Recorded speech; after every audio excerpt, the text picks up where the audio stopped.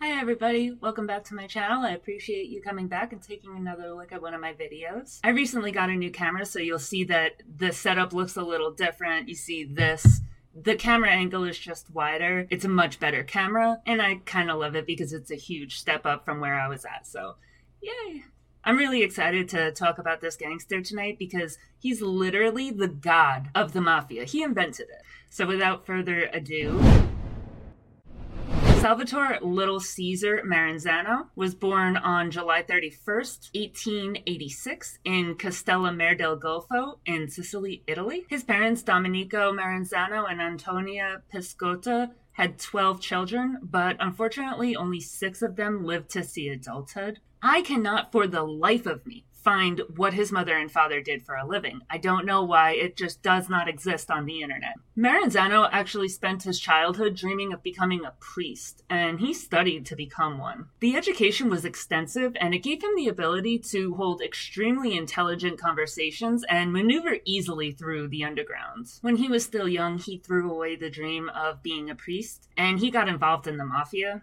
Instead of studying to be a priest, he set his sights on studying the Roman Empire. He was obsessed with Julius Caesar and the Roman Empire as a whole, and anybody who would listen, he would talk their ear off about these subjects. And that's how he got his nickname, Little Caesar. In Castellammare, Maranzano rose through the ranks under Don Vito Ferro. Don Vito Ferro was a capo dei tutti capi in their family structure, and that just means that he was the boss of bosses in the Italian mafia. Don Vito Ferro wanted to start taking control of the American Mafia as well, because he had lived in America for 2.5 years in 1901 while he was on the lam. But while he was in the United States, he was arrested in connection to a counterfeiting operation in Hackensack, New Jersey, and he was suspected of being involved with a string of murders called the barrel murders because they put the bodies in barrels. So he couldn't come back to the United States to take control of the American Mafia. So Ferro sent his most trusted subordinate, Salvatore Maranzano, to the United States to seize control of the American Mafia for him. His plan was to run the American Mafia from his base in Castellammare. Maranzano emigrated from Italy to the United States to seize control of the current capo dei tutti capi, Joe Masseria. Now, Joe Masseria never took that position's name, but that's how he was treated in the family at the time. Maranzano's plan was just to build his empire and make his empire bigger than Masseria's and take over the mafia. He also had a legitimate career as a real estate agent, and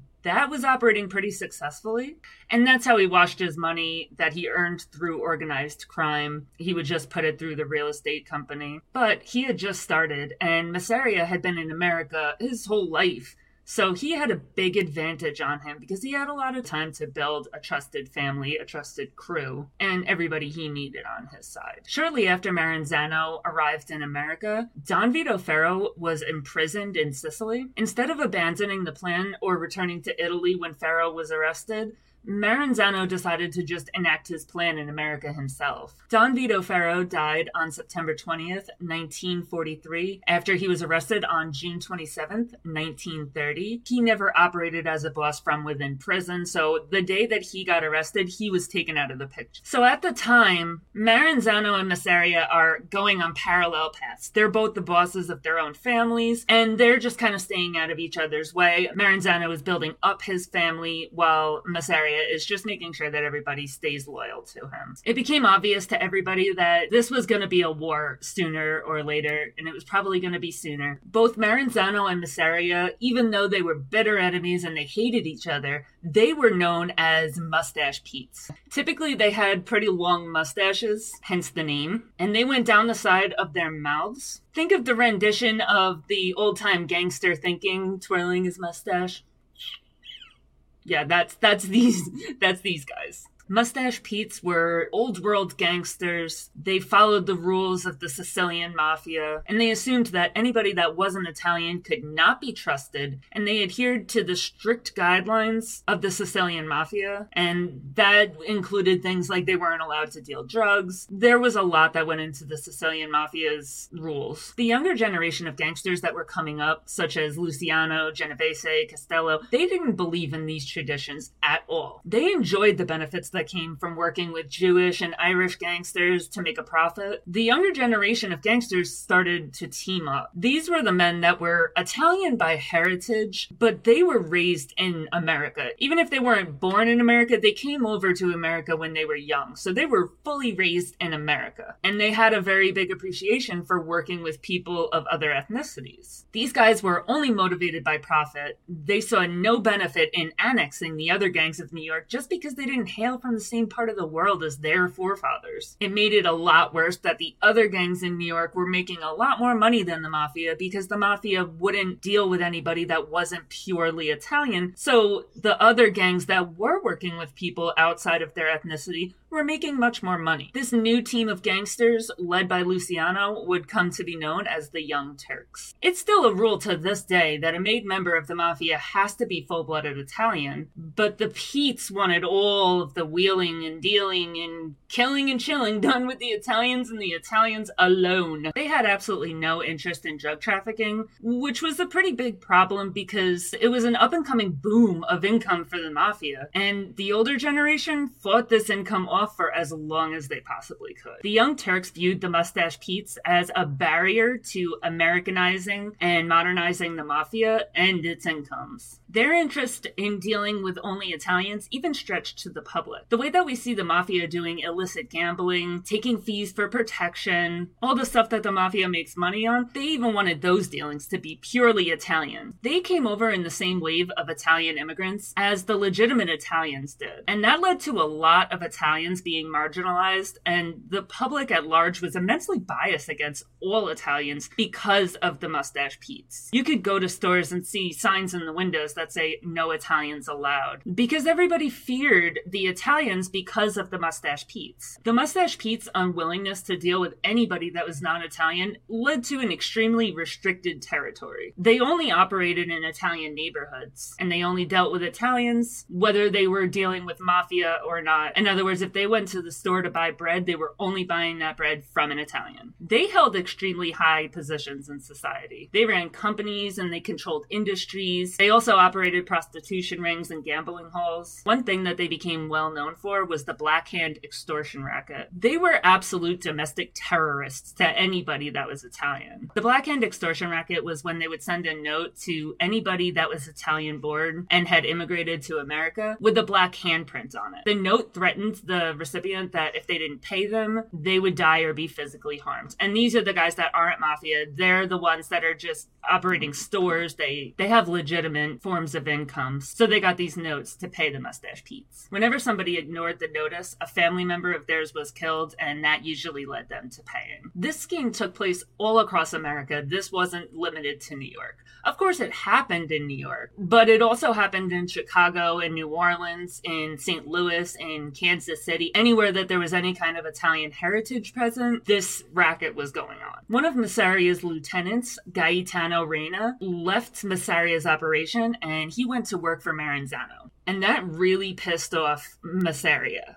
So for the crime of leaving Masseria's family, Masseria sent Luciano to have Reina killed for the crime that he committed of switching sides. Reina was killed on February 26, 1930. This murder was the match that ignited the flame of the Castellammarese War. The war raged from February of 1930 when Gaetano was killed, and it lasted all the way until April of 1931 in New York. The big hitters on Masseria's side include Lucky Luciano, Albert Mad Hatter Anastasia, Vito Genovese, Alfred Mineo, Willie Moretti, Joe Adonis, and Frank Costello. So they are facing off against Maranzano's side, and Maranzano has Joseph Joey Bananas Bonanno, Stefano the Undertaker Magadino, Joe Perfacci, and Joe Aiello. Now, this is just the big names in each of the families that I'm going over. This doesn't include the hundreds of soldiers that the Mafia had. And those were the guys that were on the streets. They were doing the crime. They were running the gambling rackets. They were doing all the work. And the way that these upper echelon guys got their money was when the soldiers would go out, commit the crimes, and they would kick it up to the upper guys from all of their illegal activities. Now, the Castellammarese War starts, and to outsiders looking looking in, it's a war between Masseria and Maranzano for control of the American Mafia. But internally, there's a whole other layer to this war. There's a war going on between generations. This is where we start to see the emergence of the Mustache Petes and the Young Turks. Their ideas are completely opposite, and the Young Turks had a much bigger group because they had been recruiting new soldiers to prepare for the war. All of those new soldiers are young, so they share the ideas with the younger guys. And they also have bigger numbers because they deal with people that aren't just Italian, so obviously their associates are going to be much bigger than the Mustache Petes who only deal with Italians. Their forward-thinking ideas about increasing the profit of the mafia, it kind of turned tough guys into cult followers. Everybody loved what they heard when Luciano and all of them started explaining what they wanted to do, how they wanted to revolutionize the mafia. Everybody loved it because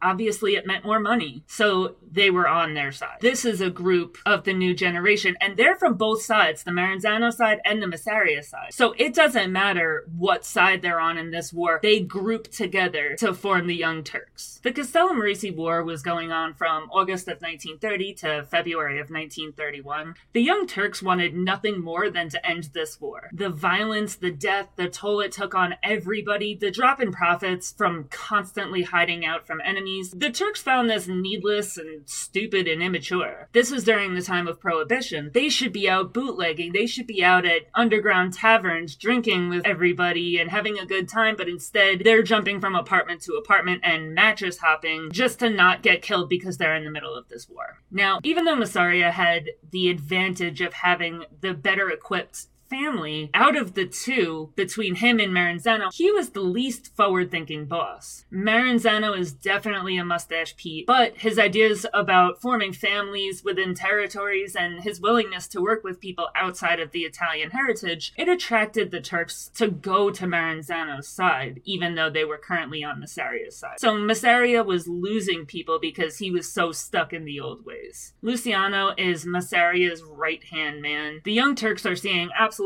no end in sight for this war, and even though it didn't last that long, a year and a half is a really long time when you're constantly on the run. They wanted this war over yesterday. They hated it. As Masseria was losing guys from his antiquated ideals, and they were going over to Maranzano's side, it started to become pretty obvious that Maranzano was going to win this war. Reina, do you remember the guy that kicked off the war? Yeah, he belonged to the Reina family, and that was essentially what we call today the Lucchese family. They were super, super powerful, and because Masseria killed Gaetano Reina, the Reina family threw all of their support behind Maranzano. Masseria's family had Joe Iola killed in the Times Square office that he ran, and Maranzano answered that murder with the murder of Steve Ferrigno and Manfredi Mineo, and these were two really high-ranking guys within Masseria's faction. Frank Scalise took control of what used to belong to Mineo, and he jumped ship and went on to Maranzano's side, and then Joseph Catania, which was one of Masseria's most important lieutenants, he was killed 2 days later. Luciano reached out to Maranzano to talk because he wanted to end the war. He sat down with Maranzano, and Maranzano laid out his plans, what he wanted to do with the mafia. He laid out how he wanted to have the 5 families, he wanted to have a boss of each of the families, he wanted to have the position of capo di tutti capi, which was just the boss of all bosses, so the boss of each of the 5 families would report to him. And Maranzano's idea was to take the outlaws that were currently only operating illegally and turn them into legitimate businessmen. And the Young Turks loved the sound of that. It was music to their ears. Maranzano and Luciano made an agreement. Luciano said that he would arrange to have Masseria killed if Maranzano would immediately end the Castellammarese War, and if he would put Luciano into a position of power and let him help create this new mafia that Maranzano was talking about. At the end of the day, the thing that was most important to Luciano and all of the Young Turks was just to see this war come to an end, and they got it. On April 15th, 1931, Luciano went to Nueva Villa Tamaro. That was a restaurant in Coney Island. He went there for a card game with Masseria. He got up and excused himself and went to the bathroom. And while he was in the bathroom, Anastasia, Genovese, Joe Adonis, and Bugsy Siegel, they came in and killed Masseria. His infamous crime scene photos show him laying dead with the ace of spades still held in his right hand, and he had bullets in his head, in his back, and in his chest. So they lit this man up. Maranzano immediately got to work implementing his ideas. He put the 5 families in place immediately, and each of these 5 families had a clear hierarchy of a boss and underboss. At the time, there was no consigliere. That position was an idea that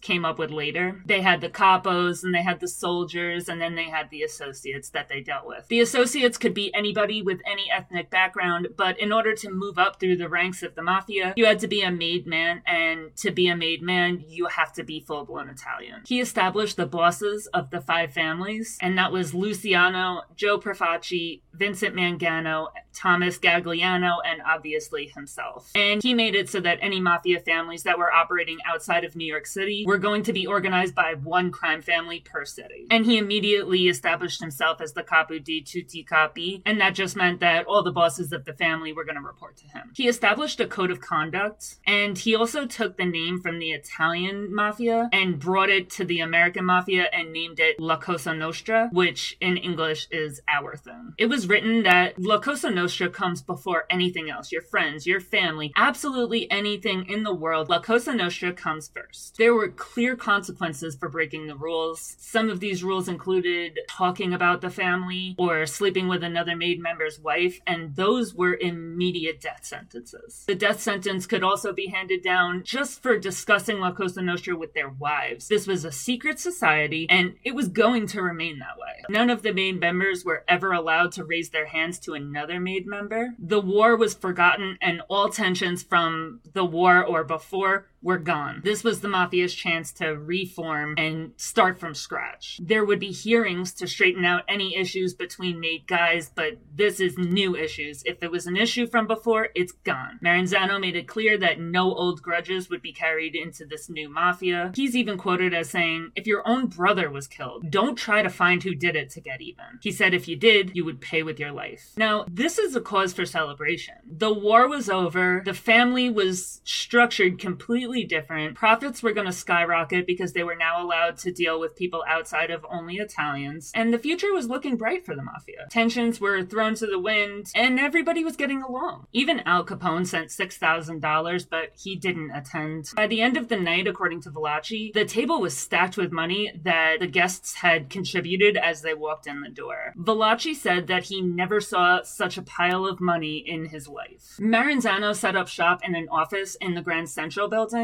on 46th and Park Avenue. This is the official location for his real estate company, and all business dealings, both legitimate and illicit, are out of this office. His employees were ranking members within his family, and they regularly came to the office fully armed. Maranzano was known in the underground as Little Caesar. The reason for that is because he was super fascinated with Julius Caesar and the way that the Roman Empire worked. He was raised in Sicily, and he was involved in gambling and bootlegging and prostitution and a whole bunch of other vices. Even though he only came to America because Don Vito Ferro sent him to take control of the American Mafia for him, he had no hand whatsoever in the organization that Maranzano put in place. When Ferro went to prison, Maranzano didn't skip a beat, and he still put his ideas in place, and it was his plan all along. Don Vito Ferro just sent him. The Roman Empire closely resembles the structure of Maranzano's American Mafia. When Maranzano took over the family, he dubbed himself the capo dei tutti capi, or boss of all bosses. So if we look at the hierarchy of the Roman Empire, with this in mind, the capo dei tutti capi is going to be the emperor. They're equal to each other because the emperor is the absolute ruler, the final decision maker, and that is the same case with the capo dei tutti capi. Below the emperor is the patricians and the senators. The patricians were wealthy landowners, and they were descendants of the founding fathers. They were the ruling class. So if you look at that in the form of the mafia, this is where we're going to find the bosses of the families, the underbosses of the families. So these are the really important guys, and they're the ones that are making laws within the families. Right below that is the equestrians. This is the cavalry, and they became wealthy businessmen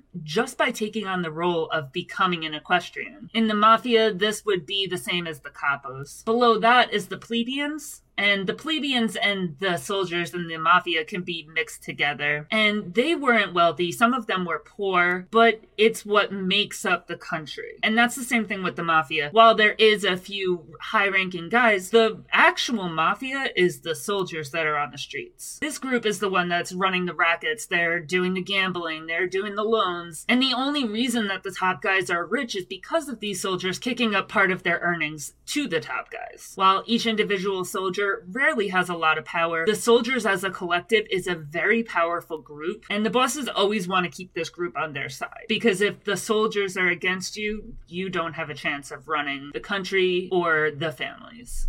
The Roman Empire was comprised of families. These individual families would control territories and they would rule the certain areas. And that's what Maranzano put in place, to have individual families with individual territories. The original families were the Maranzano family for Salvatore Maranzano himself, and that's known now as the Bonanno family. We got the Profaci family, named after Joe Profaci, and that's known now as the Colombo family. We got the Mangano family. They're named after Vincent Mangano, and they are known now as the Gambino family. We got the Luciano family. This is named obviously after Lucky Luciano. And now today they're known as the Genovese family. And then we got the Gagliano family, who is named after Tommy Gagliano. And they're now known as the Lucchese family. There's a reason that we call the families what we call them nowadays. Even though there's been multiple bosses throughout the years, and the family names are supposed to change with the bosses. And the guys that are currently named the individual families, they're long gone. They're dead. But they took on these permanent names because of Valachi. Joseph Valachi was a member of the mafia, and he became a government informant. He was the first person ever to publicly confirm the existence of the 5 families in New York City. The guys that were the bosses of the families at the time of Valachi's testimony was Gambino, Bonanno, Lucchese, etc. So those are the guys that we now call it the Lucchese family. We now call it the Gambino family. And that's just because that's who was ruling the family when Valachi testified. And that's pretty crazy, because that means that the monikers that these 5 families have been known by the public for almost 60 years was given to them by a rat. Now, remember, Maranzano had told his people to start coming to work unarmed because he thought that there was a police raid coming. While the police raid never came, Maranzano did tell his people that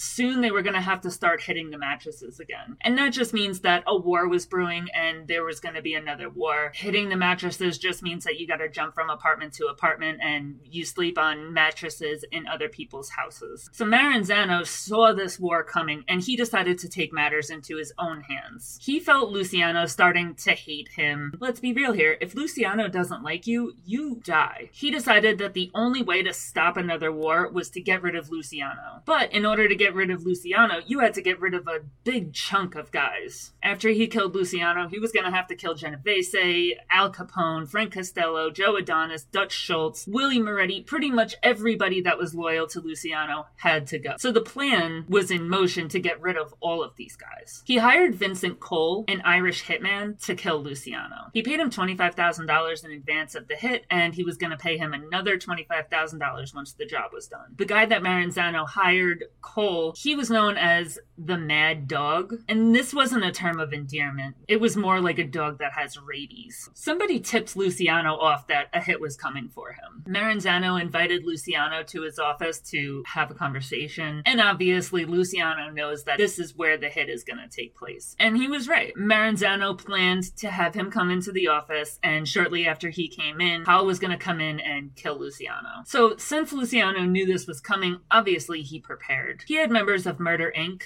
Jewish guys, because we know that the Jewish mafia killed the Italian mafia and vice versa. And the reason for that is so that you can't be connected with any hit because they don't recognize people of the opposite gang. So Luciano directs these Jewish members of Murder Inc. to dress as cops and go to Maranzano's office. The plan was for them to go to Maranzano's office, pretend to raid the office, and kill Maranzano. The only guy from the Italian mafia that joined this hit was Tommy Lucchese. I'm not really sure why Tommy joined the hit, but he did. The group stabbed and shot Maranzano to death. As they were fleeing the scene, they passed Carl, and Carl turned around and ran the other way because he thought that they were real cops. Maranzano's murder kicked off what we call today the Night of the Sicilian Vessel. Vespers. This night was planned, and the whole point was to annihilate the entire generation of Mustache Pete's. Any guys that were still steeped in the Italian heritage, that clung to the old ways of the Sicilian Mafia, any guys that were against change, they were killed. Maranzano was killed on September 10th, 1931. On that day, according to the U.S. Attorney General at the time, 40 members of La Cosa Nostra died by gunfire. Jimmy Marino was gunned down as he stood in the doorway of a Bronx barbershop. Louis Russo and Sam Monaco were reported missing on this day. 3 days later, their bodies washed ashore Newark Bay. Their throats were slit and their skulls were caved in. Authorities said they showed sign of torture, so I'm guessing this all happened while they were alive. Bellacci said that Sam had an iron pipe hammered up his you-know-where. On the 13th, Joseph Saragusa, who was the leader of the Pittsburgh crime family, was shot to death in his house. On the 17th, Meyer Shapiro, who controlled bootlegging and gambling and prostitution in the east side of New York, he was killed by Abe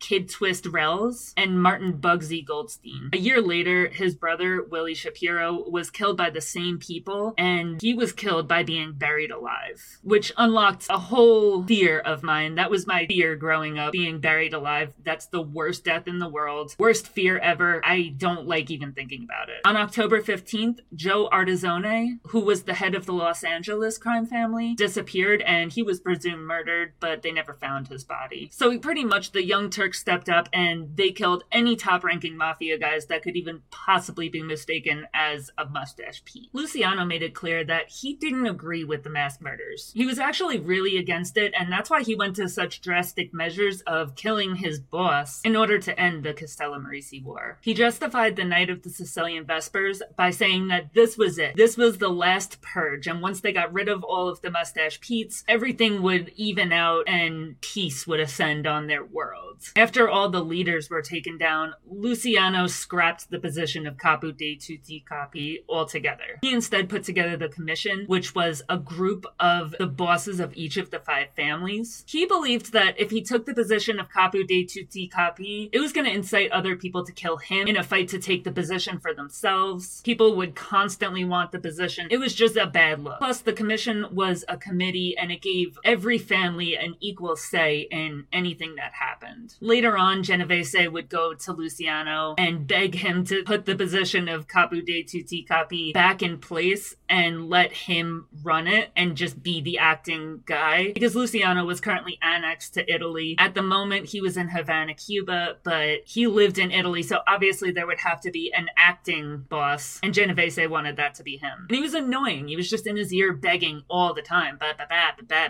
So Luciano got annoyed and fed up, and he pretty much told him, like, listen, if I wanted that position to exist, I would take it and I would run shit. I don't want the position. Stop asking me. Shut the F up. And I love that because he put Genovese in his place and Genovese gave it up. Nobody on earth has ever substantiated a photo of a living Maranzano. The only picture that exists of him is the low-resolution crime scene photos of his dead body, and it had been mutilated beyond recognition. He was covered in blood. He looked nothing like himself. There's been multiple photos that have gone around in the past that people believed were Maranzano, but were wrong. Previously, there was a photo that was in a book written by J. Robert Nash in 1990, and it was reprinted in the Encyclopedia of Organized Crime in 1992, and that's the photo that was associated with Maranzano. This was the photo that everybody used, and this went on for 20 years. In 2009, David Critchley proved that that photo wasn't Maranzano. It was Salvatore Messina, Joe Messina's brother.